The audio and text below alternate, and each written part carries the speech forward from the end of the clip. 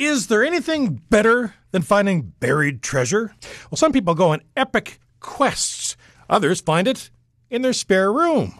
That's the amazing story of a Regina family that was going through their dad's house as he was doing some downsizing. He collects hockey cards, but they weren't ready for what they found. Well, you know the story by now, the boxes and cartons of unopened 1979 hockey cards. They're up for auction and the value keeps rising. It's now well past the million mark. It's believed there are probably 20 Gretzky rookie cards in there.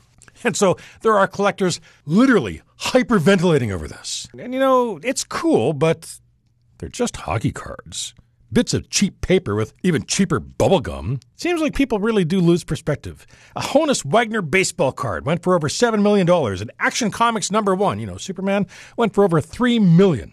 Now, it's whatever the market will bear, but with all due respect, it almost feels like some kind of karmic test of values.